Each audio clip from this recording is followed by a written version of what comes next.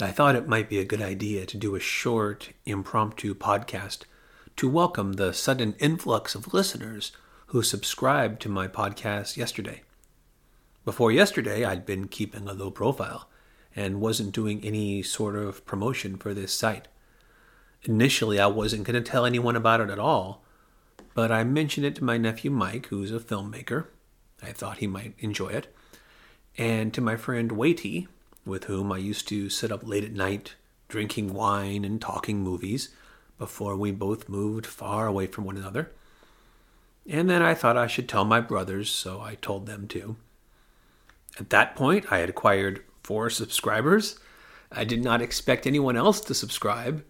And as I created this podcast as a method for remembering the films I watch, I was actually pretty happy that I'd lured in 4 more subscribers than I ever anticipated having. Then, yesterday, my brother Ted told his 70,706 Twitter followers that this podcast existed, and he didn't tell me that he did this. My phone erupted with emails telling me over and over again that, "You've got a new subscriber. And I was like, what's going on? Then he emailed saying, by the way. So, welcome new subscribers. If you'd like to know more about what I'm doing here and why, please listen to my initial podcast from August, where I go into depth on that topic.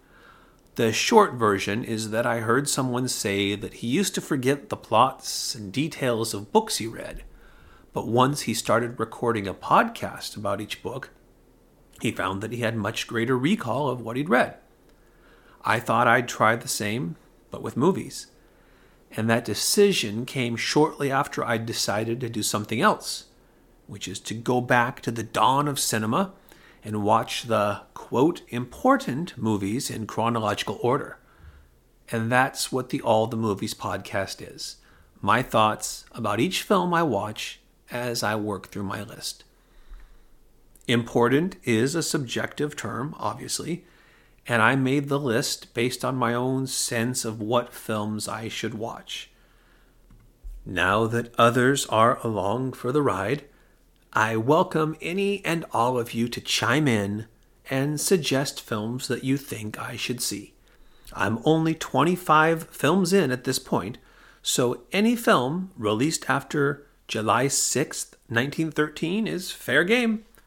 All that matters is that it is important. And you can be the judge of what that loaded word means. Now then, carry on about your day. Tomorrow, I'll share my thoughts on movie number 26 on the list, which currently includes 1,748 films. But maybe you know the film that ought to be number 1,749. If you do, let me know.